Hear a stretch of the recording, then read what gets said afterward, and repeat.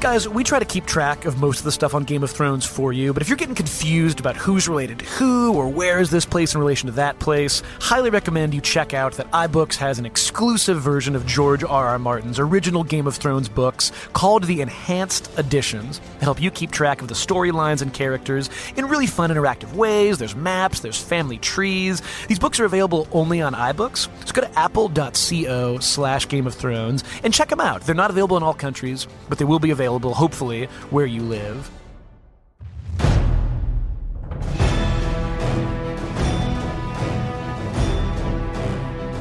After a one-year break, EW's Game of Thrones weekly podcast is back in action for Season 7, which we're kicking off with this special preview edition that's going to get into a bunch of different preseason Game of Thrones topics. We're going to talk about the trailers, we're going to talk about our visit to the Thrones set, we're going to talk about the prequels that HBO is working on, we got some final season news, and we're going to hit basically as much as we can over the next hour. I'm James Hibbard, EW Editor-at-Large. I go to the Thrones set each year and have written about 1,000 or so stories about this show. And joining me as always is EW senior writer and a huge fan of all things A Song of Ice and Fire, Darren Franich. Darren, how ready are you for this new season? I'm very ready, like a lot of people. I feel like it's been such a long time, longer break than usual between seasons. I'm especially excited about digging in this episode because you have been doing all kinds of great stuff from the land of Westeros, reporting regularly on all the doings there.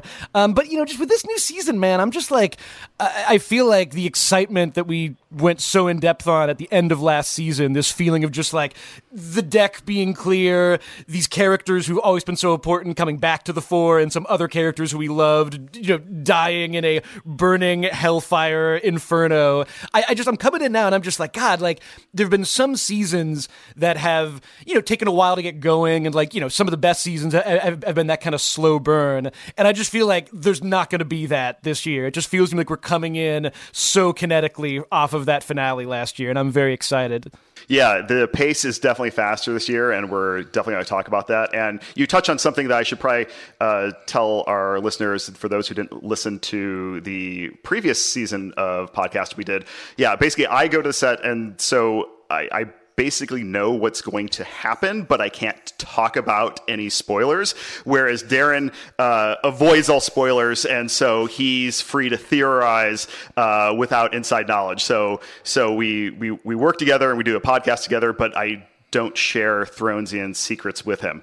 And we also got ourselves a sponsor. Apple iBooks is going to be sponsoring our first few episodes, which we're really excited about. They have these enhanced editions of George R.R. Martin's novels on iBooks. And, it's great to get a sponsor, but it's even better to get a sponsor, that has a product that's really on brand for what we're talking about and is also really exciting too. We've had a chance to play around with these enhanced editions of Martin's books. James, I want to start your great cover story on the new season of Game of Thrones. Kind of began with an incredible and tantalizing bit of scene setting. You were there in the frozen north during the filming of a scene that is quite momentous. You know some of the characters who were there, and you have heartlessly refused to tell me. But talk a little bit about what it was like being on set this year. I mean, you've been our man in Westeros for such a long time. What's the mood like?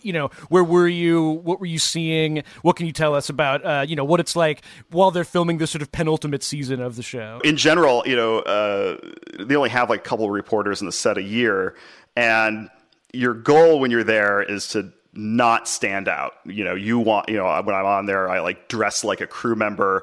I try to keep out of everybody's way. You try not to, when people are shooting, you try to avoid their eye line, so you're not like catching their eye and distracting them. There's all these little things that you try and do to get what you need while also not making other people's jobs harder. You're like the spider of the Game of Thrones set. You're like everywhere and yet nowhere, and you know everything, but you will reveal nothing. It's funny, hearing you talk about these different characters coming together. I assume you're talking about Davos Seaworth and the great Illyrio Mopatis. But what's it like talking to some of these actors this year? I mean, it seems as if on one hand you have actors who've been on the show for so long, and on the other hand, some of them have been in different continents practically, both fictionally and in some cases quite literally. What's it been like for them sort of either reconnecting with these people or just sort of playing some of the movements that are coming up this season? Yeah, they're all very excited because these are castmates that they see at premieres and they see at Comic-Con, and they'll see at different Game of Thrones events, but they've never had a chance to work with them before. And so they're all very excited to play off new people that they know and are perhaps friends with, but they haven't had an opportunity to work with. And in some cases, it inspired some nervousness among a couple of cast members. They're like, it's weird to do what I do in front of a person that I know as a friend, but I've never worked with before. So it was interesting to see the different range of reactions that people had. Mm-hmm. Talk about just like favorite moments from your set visit, and maybe we should clarify, like if you can tell us, like where exactly were you, what sets were you seeing, what kind of moments were you kind of witnessing when you were there?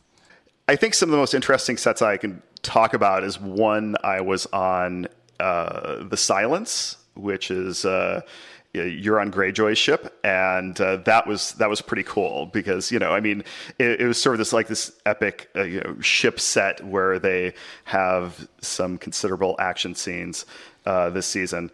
And as a Greyjoy fan, I think you're going to be really into Euron this year, especially compared to last year. They're doing some things with his character that are a little different this time that I think people are really going to be into. And notice you haven't seen anything from him yet. You haven't seen any photos, haven't seen any video of that character yet. I think he's going to be one that's going to take people by surprise. They're kind of leveling up his character because he plays a major role this season, and especially with Ramsay Bolton now gone, he's sort of the new human big bad in the season. Another cool set was this frozen lake that they created, and it's amazing to see when these professional set designers tackle a quarry and they make it into this Arctic wasteland that you feel careful about walking on because it looks so much like ice that you feel like you're going to slip, even though it's totally not. So yeah, the attention to detail that they do is always pretty impressive. And I got to see Kit Harington in some wintry action, getting paper snow blown in his face by like 5 massive fans, and to the point where he was having to cough and make jokes about getting white lung from all the paper snow he was inhaling. My personal dream for the end of the show, I don't think this is going to happen because I truly kind of think that most of the main characters are going to die. But my dream is for Jon Snow to wind up sort of like an end of the Shawshank Redemption moment where he's just on a beautiful sunny beach somewhere. Because poor Kit Harington, there's people on the show who've been hanging out in Spain and all these nice temperate places, and all he does all day is it's either real snow or it's paper snow. That seems to be the two settings that he is sort of constantly being assaulted with. Yeah, and that actor, he's really had the most punishing journey on that show in terms of what he's had to do physically. I mean, he's always in the cold, he's always in the rain. A lot of times he's filming in the rain and you don't even know it because rain doesn't show up on film unless they fake it and make it show up in terms of the size of the drops that they're using. For the most part, if they're shooting in the rain, you don't even see it. So he's cold and muddy and wet and rainy and swinging around swords, in the most harshest of conditions, season after season, and he doesn't complain. He just he kind of gets into it. He really loves that character and really loves the physical challenge of it. Yeah, it's really been a decade of climbing through corpses for Kit Harington. So I'm really excited to see what he has coming up. Climbing through corpses, the Kit Harington story. I would read that whole memoir. I would read the 2-volume memoir. James, you were kind of mentioning some of the stuff that we had seen in the trailers and the things we had not seen. When the first trailer hit, we were kind of going back and forth about it. I had a lot of theories about it. You said they were all wrong. But some of the stuff that I think people have been the most excited about are the size of dragons this year. And of course, you had that great photo that ran in EW. What's the line that they've been throwing around? They're the size of 747s this year? Yeah. That photo, man, I had been begging HBO for a new dragon photo for a cover story, and the showrunners approved one at the last minute, and I opened that email, and I literally gasped when I saw that. It looked like some epic fantasy painting. I was so excited that I didn't even say anything to HBO until after we put it online, because I honestly thought that they made a mistake. Because normally they play their cards so close to their vest when it comes to action scene assets. I thought maybe they sent that one by accident, and I didn't want to draw their attention to how cool it was and risk them changing their mind. That image of Dany on top Drogon on some battlefield with all these flames, it looked like some medieval painting. And what we really haven't quite seen is their firepower, and that's something that they're excited to show, because we've seen them flying around and we've seen a little bit of fire action in the trailers, but what they can do to a group of soldiers now is pretty devastating. Yeah, I always think it's interesting because, and this is very true of the books as well, there's this interesting aspect to the story where it's kind of like you begin in the most realistic version of a fantasy story. And even, throughout the first season and, throughout the first book, there's this idea that, magic's kind of gone from this world, dragons are all gone now. And I love this sort of gradual arc of getting to this place where, you were kind of mentioning the cover of a fantasy novel. It feels like, in a really great and wonderful sort of build-up, we're now fully in the Shannara, Dragonlance period of just these incredible creatures. And I mean, to me, what's so cool to see throughout the trailer is that the scope of the show has really expanded as well. I mean, I count 3 or 4 big battle looking moments in the trailer that they're sort of teasing, which to me just kind of speaks to how the show itself has kind of really evolved and gotten more ambitious in its staging. Is that kind of something that, I mean, it feels as if with this season, as much as it is a shorter episode run, it's definitely maybe allowed to do a lot more elaborate stuff that they weren't always able to do in earlier seasons. Yeah, and just to circle back on your point, in terms of what we have seen, if you look at the photos online especially, they all tend to be from the same scene with each character, and the trailer kind of follows suit. You're seeing about 1 or 2 scenes of each character. And what I'm driving at there is that as much as you've seen, you haven't seen a lot. There is so much more in the season than what's being shown at this point. So with some of these characters, you'll realize when you start to watch the season, everything I've seen so far is from their very first scene, and everything after that is something totally different, which is exciting. But to your point, the pacing this season is faster, and it's interesting because the showrunners originally thought this penultimate season would be a ramp up. It would be we're going to have lots of conversations and characters meeting, and it's going to set the stage for a really epic final action-filled season. And then when they went to write it, they realized, wait, if this person meets this person, then this happens, and they realize, you start to put these characters together, they all want to kill each other. There's going to be some major action scenes, whether we want to or not. So it ended up being a much more action-driven season than they originally planned. And as such, all the actors were saying that they couldn't believe when they were reading the scripts. It's wow, this is happening this fast. This is happening this fast. I mean, they're really ramping up the speed in which things take place. Which again, and to me, I think back to the season 2 premiere, which was largely about people are kind of gradually moving places. There's something kind of weird happening up in the sky. We're just sort of resetting where they're all at and pushing them in some direction. And it feels like this season starting off at a very different place. Just to pick out some other great moments from the trailer. You mentioned a lot of great stuff with the Greyjoys, cool stuff out in the water. I think the moment that I kind of, have gone back to the most, just as far as being whoa, unexpected from that first trailer was, the bringing together of the Greyjoys and the Martells, with the sequence of seeing Yara and Ilaria seemingly making out, which to me seems to imply by some much more interesting stuff happening between those two families. I like this idea of just throughout what seems to be happening now is like as much as we're refocusing on the Starks and on the Lannisters, or certainly like shifting focus back to these characters who've defined the show. I like the idea of like these kind of remnants of these other families are now beginning to interact in some ways. Now that I've mentioned the Greyjoys once, I can move on to the fact that I really liked how the trailer started and put so much sort of time and narrative weight on Sansa. It's funny, I was fortunate enough to speak to Issa Rae, who's the creator and writer and star of the show that's going to be on the same night as Game of Thrones this season, Insecure. And she kind of mentioned that, like, you know, watching Game of Thrones, Sansa used to be a character where you were just like, oh, come on, like, what is like wrong with you? And now just gradually over the last couple of seasons, she describes Sansa as a bad bitch, which is like very true. And I just think that like it's so cool to see how that character, who I feel like once was sort of this, if not totally despised, certainly loathed figure in the sort of firmament of Game of Thrones, I just feel like there's an incredible amount of tension and thrills and certainly excitement around her going into this season. So I was super stoked to kind of like, you know, see her get such prominent placement in the trailer. Yeah, this season for Sansa is interesting because this is the first time where she's actually had power. You know, she had some power last season, but she was also in the middle of planning this incredible epic battle and scrambling. Now she's in Winterfell.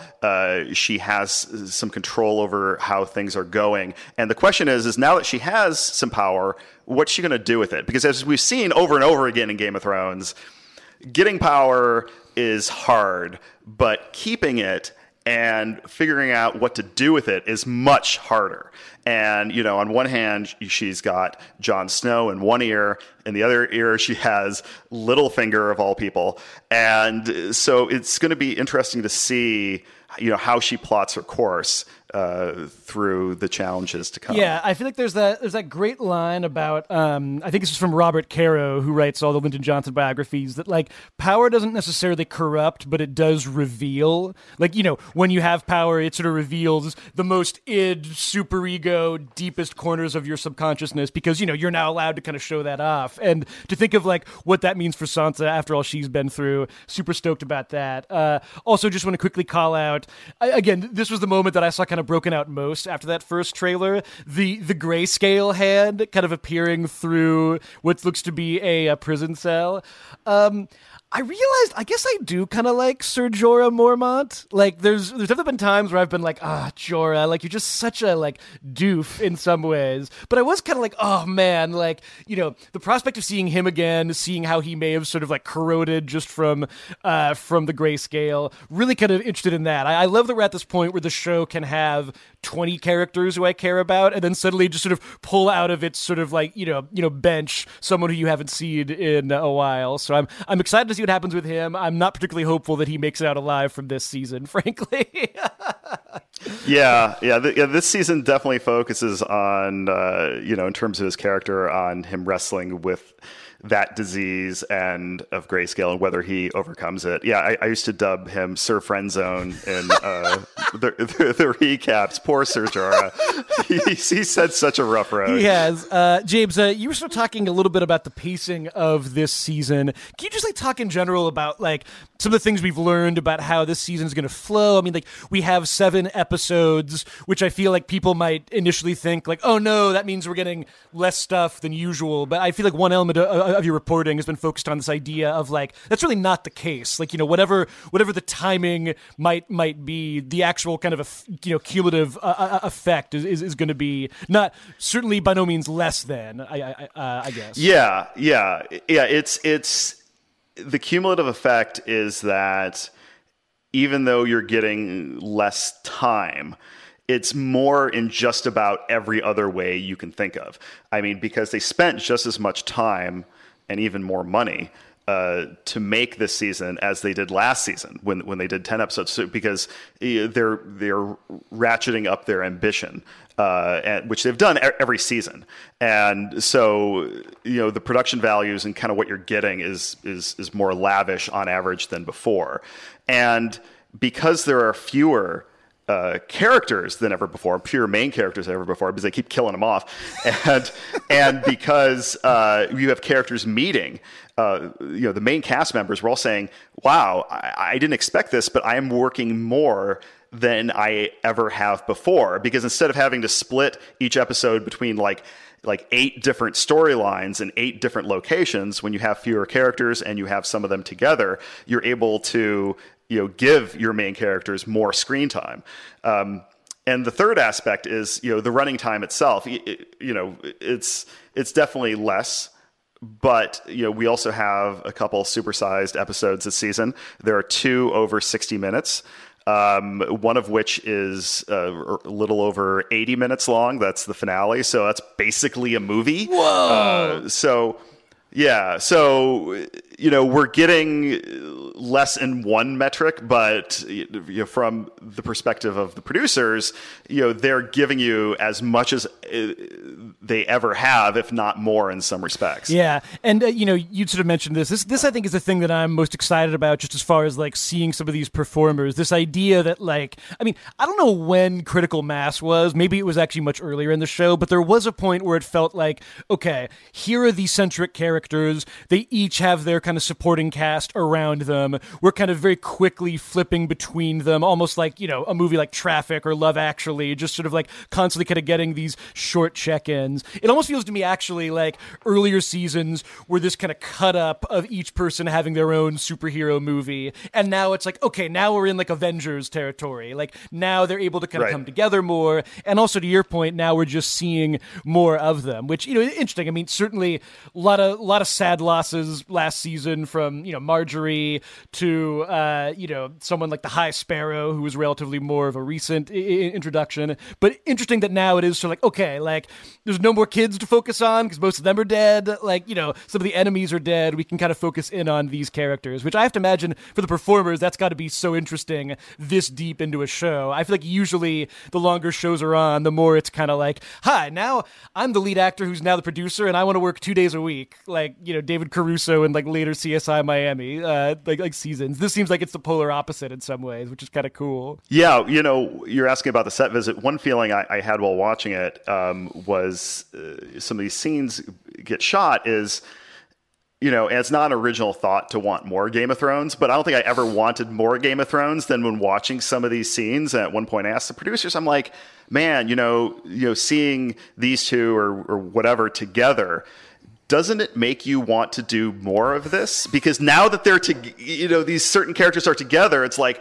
wow, it's in some ways it's like a whole new show, and there's so much you could do with these characters together that it feels a little frustrating, because you're just like, oh, we're getting so little, time-wise, of these new combinations that we've been denied for so long, and their point is that they have a story to tell. They have a certain narrative that's been locked from the beginning, and they want to be.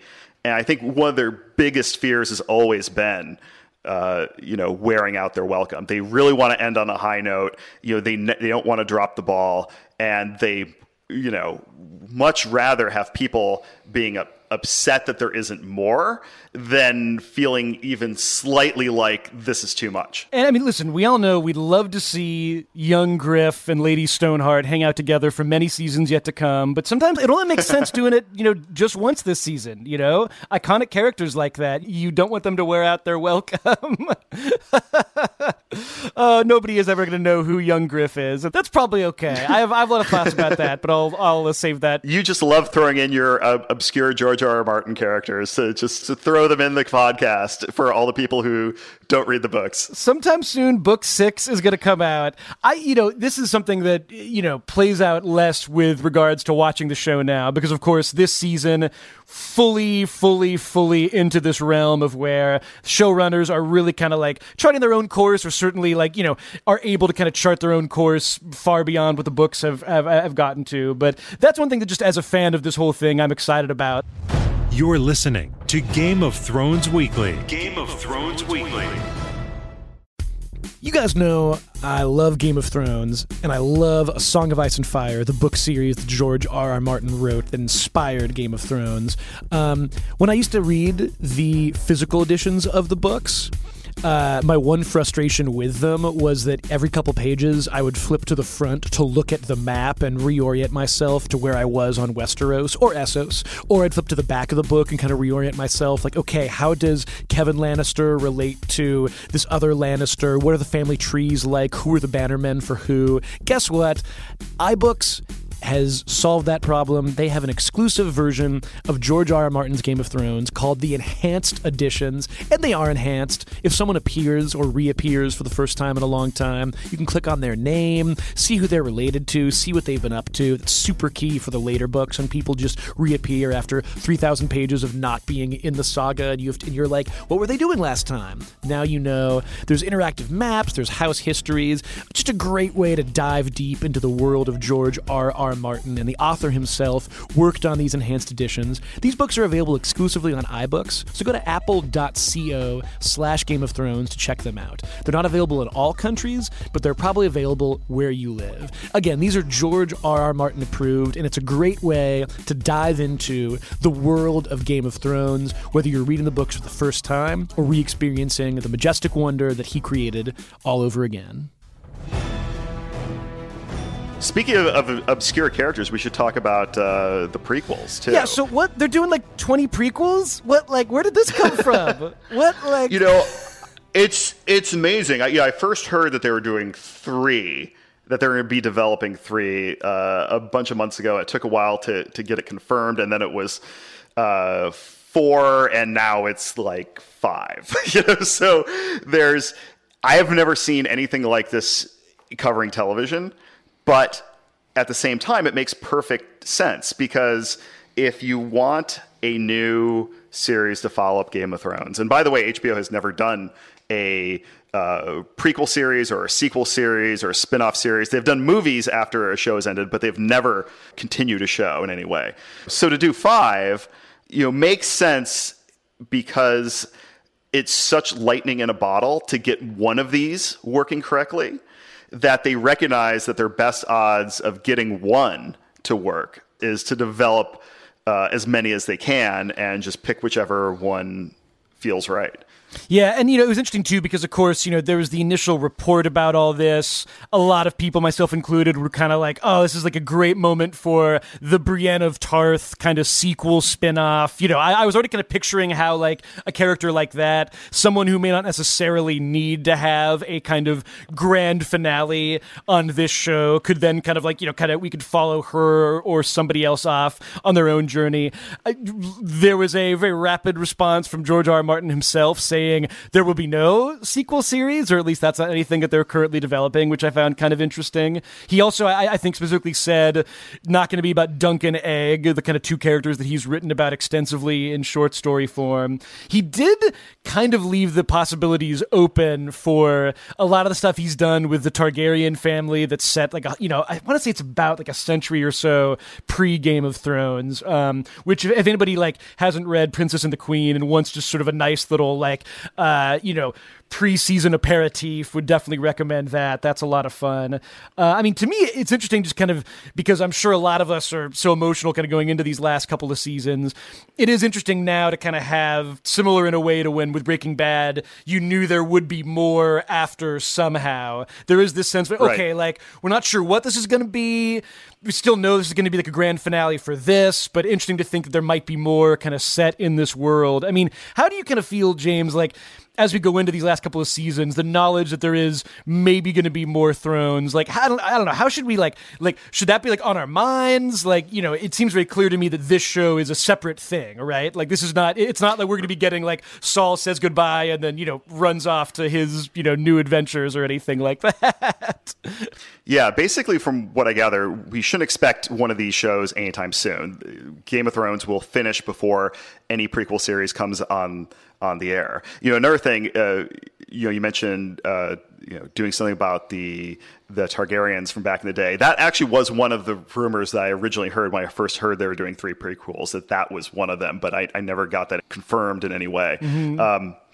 another thing that George R. R. Martin has shot down is the idea of it being about Robert's Rebellion, which I know some viewers were wanting. To me, I completely agree with George R. R. Martin on this one because for the reasons he listed, and that is you already know that story. Yeah.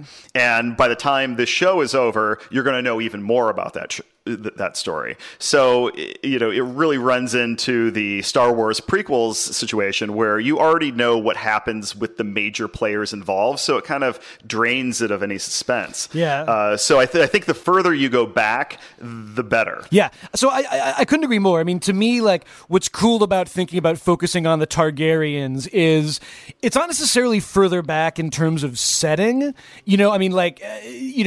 It is a different enough arena of time that you aren't going to meet anybody necessarily unless someone goes and visits the Three-Eyed Raven or something. But I'd be even kind of more intrigued. I mean, I guess to me it all kind of comes down to how different do they want this show to feel, and is it also a big sprawling ensemble? Is it something kind of different, more along the lines of what Dunk and Egg is? I'd almost kind of like to see just go way back and do something in the sort of arrival of the First Men and the Andals and the Rhoynar and all those other various peoples of the ancient world who I totally forget about. Something that's maybe a little more in keeping with that kind of pulp fantasy Robert E. Howard type of thing where, you're kind of seeing the birth of Westeros, but it's like the birth. To your point about the Star Wars prequels, it's not finally we see how the Old Republic fell. It's what was there before the Old Republic, so to speak. And, how do these sort of figures, these families who we kind of all know and love now, what does their kind of origin story look like? It would sort of be the birth of Westeros civilization, the same way that Deadwood was the birth of American frontier civilization. So that's what I kind of see in my head. You almost kind of want it to be the arrival of that first guy on the ship who came from, was it Valeria? I'm gonna have to turn in my nerd card here, but you kind of want it to be we're arriving in Westeros. There are these kind of magic creatures. I'd be kind of a little intrigued by that. My sense is they'd go a little closer to the Game of Thrones universe that we know and love, which is also totally cool. James, we've been sort of talking about what's to come after the final season, but let's talk a bit about the fact that we're going into the second to last season, 7 episodes of that. What do we know, if anything, about that last season of Game of Thrones? I mean, as we're sort of going through this march of 7 episodes, where's that march going to ultimately take us to? Yeah, we definitely know that it is indeed going to be 6 episodes, which HBO wanted more, and the showrunners were very firm about it being 6. I'm sure at least 1 or 2 will be supersized, just like this season. That's an assumption, but it just seems like one that's probably right. We know the showrunners are currently writing those scripts as we speak. And we also know something that's really interesting. They told us that they're going to be spending a year and a half from the time we conducted this interview just last month in May on the final season. So even though it's only 6 episodes, they're going to be spending longer than usual to make them, which follows everything that they're doing this season. It's they're trying to make each season better and more epic than the one before it.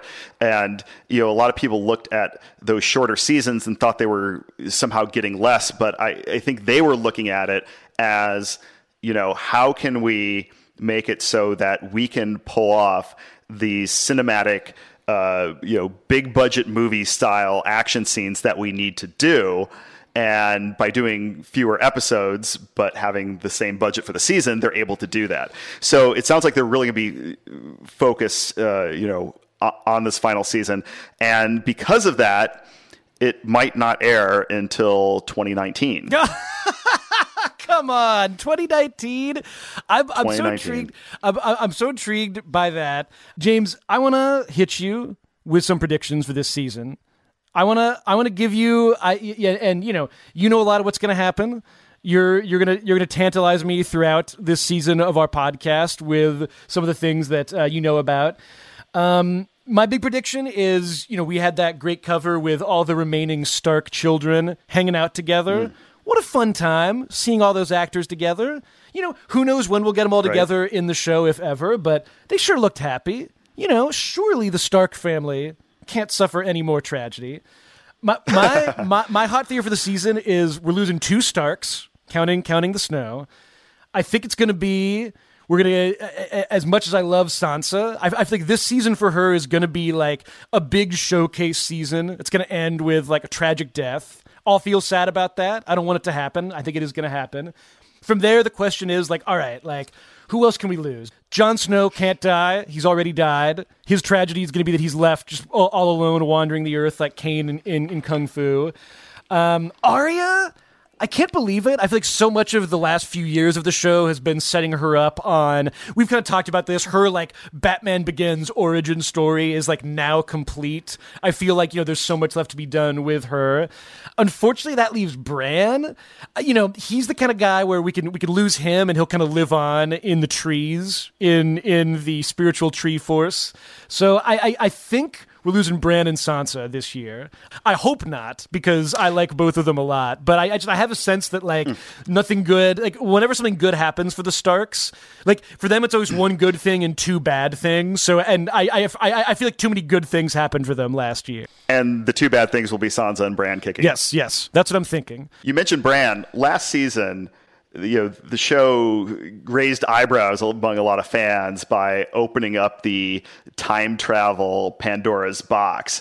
And one thing that the writers wrestled with a little bit this season, going into this season, is what do you do with Bran if he knows everything? If he's able to know all this and access all these different times and maybe even impact time, how do you add that into a story without that taking over the story? On the set, they dubbed him Dr. Bran Hatton, the producers did. And one thing the producers pointed out, and this isn't a spoiler, is if you go back and watch last season, what's important is that Bran asked the Three-Eyed Raven, am I ready? And the Three-Eyed Raven said, no, you're not ready, but they're out of time. And they kind of had to do this like mega download into Bran's brain. And so I think one thing you should look for potentially this season is that while Bran has all this knowledge, he can't necessarily access it in the way that would be most convenient for him. He's definitely been kind of messed up by this experience last season. So I think that's a cool way that they've come up with to handle that without it being this thing that becomes overwhelming and that it's all magic and he can totally know everything. Right. Yeah. Like what you don't want to have happen is like weirdly you kind of don't want him to become like Dr. Manhattan, the character from Watchmen, where he like does know everything, but he's just like, I'm not going to tell you about that now. Like that is the most annoying thing as a viewer when you're like, you'll find out soon. Like Bran, come on, just fill us in already. Who were the first men? Other big theories. We've talked a lot, and my even structure for this is inaccurate, and I'm ready and willing to be surprised. I'm always intrigued to kind of know, whether it's George R.R. Martin in his conception or the showrunners in their conception, like what is the final boss of Game of Thrones, and what is the lead up to that final boss? And to me, right now, the most compelling, and when I say final boss, I mean like there's so many things that are just like cycling through the air right now as far as conflicts, as far as like nemesis figures for our characters, the fact that many of our beloved characters are nemesis for other people, where are we kind of building towards? And one compelling theory is, everything to do with the politics and humans and the literal Game of Thrones is all just kind of prologue to the White Walkers. That we're going to see the finale of that question of who sits on the Iron Throne, and then that person or people's first duty is going to be like defeating the White Walkers. The counter theory is like, is it the other way around? Is it that like the White Walkers are this thing that must be defeated, but afterwards there will still be this sort of a real human problem still to be dealt with. With that, I always think about how George R. R. Martin, one of his kind of great lines, he's, among other things, he's great to kind of listen to as an analyzer of J.R.R. Tolkien and of Lord of the Rings. He always talked about this idea of after the Battle of Pelennor Field in Return of the King, what happened to all those orcs? Where do they go? What's the sort of... And I find that, I'm intrigued to see that, the show, as much as there is, I know, going to be this great showdown with the Night King and everything, I have to imagine there'll be more to it after that. This is all to say, I'm not sure who this season's level boss is. I find it hard to believe that, we'd see the end of the Night King, and for that matter, I find it hard to believe that we'd see the end of Cersei, who feels like she's the main nemesis figure for people like Dany and Jon right now. This leads me to assume that, I guess... You were kind of mentioning earlier this idea that Euron is kind of the new big bad of this season, which would make the obvious thing to say, okay, this season, it's kind of Kill Bill Volume 1 was all about getting rid of Oren Ishii. This season is sort of, okay, let's swab the deck, take out this guy, then we'll focus in. That being said, as I'm saying this season's all about getting Euron, I have to imagine that the showrunners have a much more interesting and compelling notion of all this. Again, this isn't literally the second to last level of a video game. So I'm intrigued to see how those kind of different polls kind of play out. Is there a Ramsay of this season, or is it a little bit more kind of a complicated three-ring circus? My instinct on this, and I really don't know, is that the final conflict will definitely be a human drama one. I think the showrunners have always been focused on the human drama of the story, and regardless of how George R. R. Martin plans to end his books, that the final conflict in the show will be a human one, not a supernatural one. And I don't think it's going to be something where it's a hero versus a villain. I think it's going to be two characters or more that you love, and that one of them's going to die. On that note, my last prediction for this season, sure to be wrong, I'm thinking Dany and Jon, think they're going to meet episode 4, maybe episode 5. My reasoning for this is... we've got some teases in the trailer about Jon talking to someone about what their families used to do. Not sure if that's Dany. We know Dany's hanging out much closer to Jon than she used to, and she now has a vehicle that happens to be her dragon child that she can perhaps cover large distances with. I like how for so much of the run of this story, the frustration is always well, it'd be great if these two characters could get together, but they're 10 weeks apart by ship, or they're 15 weeks apart by travel. And it's now we're at that point in Final Fantasy VII where you have the airship and you're all right, we can go anywhere that we want to if we're Dany. So I think that meeting happens. Just, you were saying things are happening earlier than we expect. The natural assumption, I think, would be that those two defining characters, that would kind of be the end of season meetup, that would be, we've talked about this before, but that's the next De Niro and Pacino and Heat kind of getting together moment. So I think it'll happen earlier than we expect. What did I say, episode 5? I'm going to say episode 4. That's when I think it's happening. Episode 4 is the big Dany Jon meetup. I can already see you laughing. I can already see you. You're already looking at me Franich, how have you gotten it so wrong yet again? I do think the idea of Dany hanging out in Winterfell, doing shots with the Starks, would be I could watch a whole episode of just that. If Game of Thrones ever needed to do a bottle episode, which if any show doesn't, it's Game of Thrones, that would be the one that I would select for sure. Well, cool, James. Any other thoughts as we go into season 7 of Game of Thrones? As we kind of wrap up, we're going into it. So much excitement. It's been the longest wait ever so far. Probably going to be much longer before next season. What do you kind of think that fans can just sort of be thinking about as we kind of go into this final season? I think people's expectations for the show keep going up. And I think one smart thing that the showrunners have realized is that would happen. And so they've adjusted accordingly. The last 2 episodes of season 6, directed by Miguel Sapochnik, were incredible. I mean, they're 2 of the most incredible episodes of television ever made. And they were, received all sorts of acclaim and Emmy Awards. And those episodes, I think, loom large in their mind in terms of, well, great, now we have to beat that somehow, every episode. And I don't think that's possible at all. But I think everyone's going to be struck by just how big it is, how fast moving it is. It's almost like they have, teleportation at this point in terms of getting from one spot to another in Westeros. And some of the meetings that happen. One of the producers had a great quote talking about how, as much fun as it is to see like a battle scene with horses clashing into each other, seeing some of these characters clash into each other is going to be some really exciting stuff. I mean, these have been scenes that they've been wanting to write since season 1 and thinking about how they would write them since season 1. So I think we're going to see both on the action side and the human drama side some really exciting things. And we're going to be here, each week releasing new episodes to break it down and talk about it and talk about things from behind the scenes elements that were from the set, analyzing, debating each episode in terms of the twists and turns that happen. We're going to have some giveaways again from the HBO store. Do you have anything you want to share with us? Something you're excited about? Something that jumped out at you from the trailer? Something that you're hoping may come in from the books? Or something that you're just, two people who you want to see finally get together on this show? You can always let us know. He's at James Hibbard on Twitter. I'm at Darren Franich. If you have like a much longer thought, you can email us at gotpodcast@ew.com. That's gotpodcast@ew.com. We'll be here every Monday during the Thrones season, talking about Thrones, going in depth, talking Greyjoys, Martells, Tyrells, Lannisters, Targaryens. Who'd I forget? Anyone? Nobody? Starks. Hello. Only the biggest one, Darren. Who else is there? Are there any Starks left on the show? We're excited about chatting with you all this season, everybody. Thanks for listening.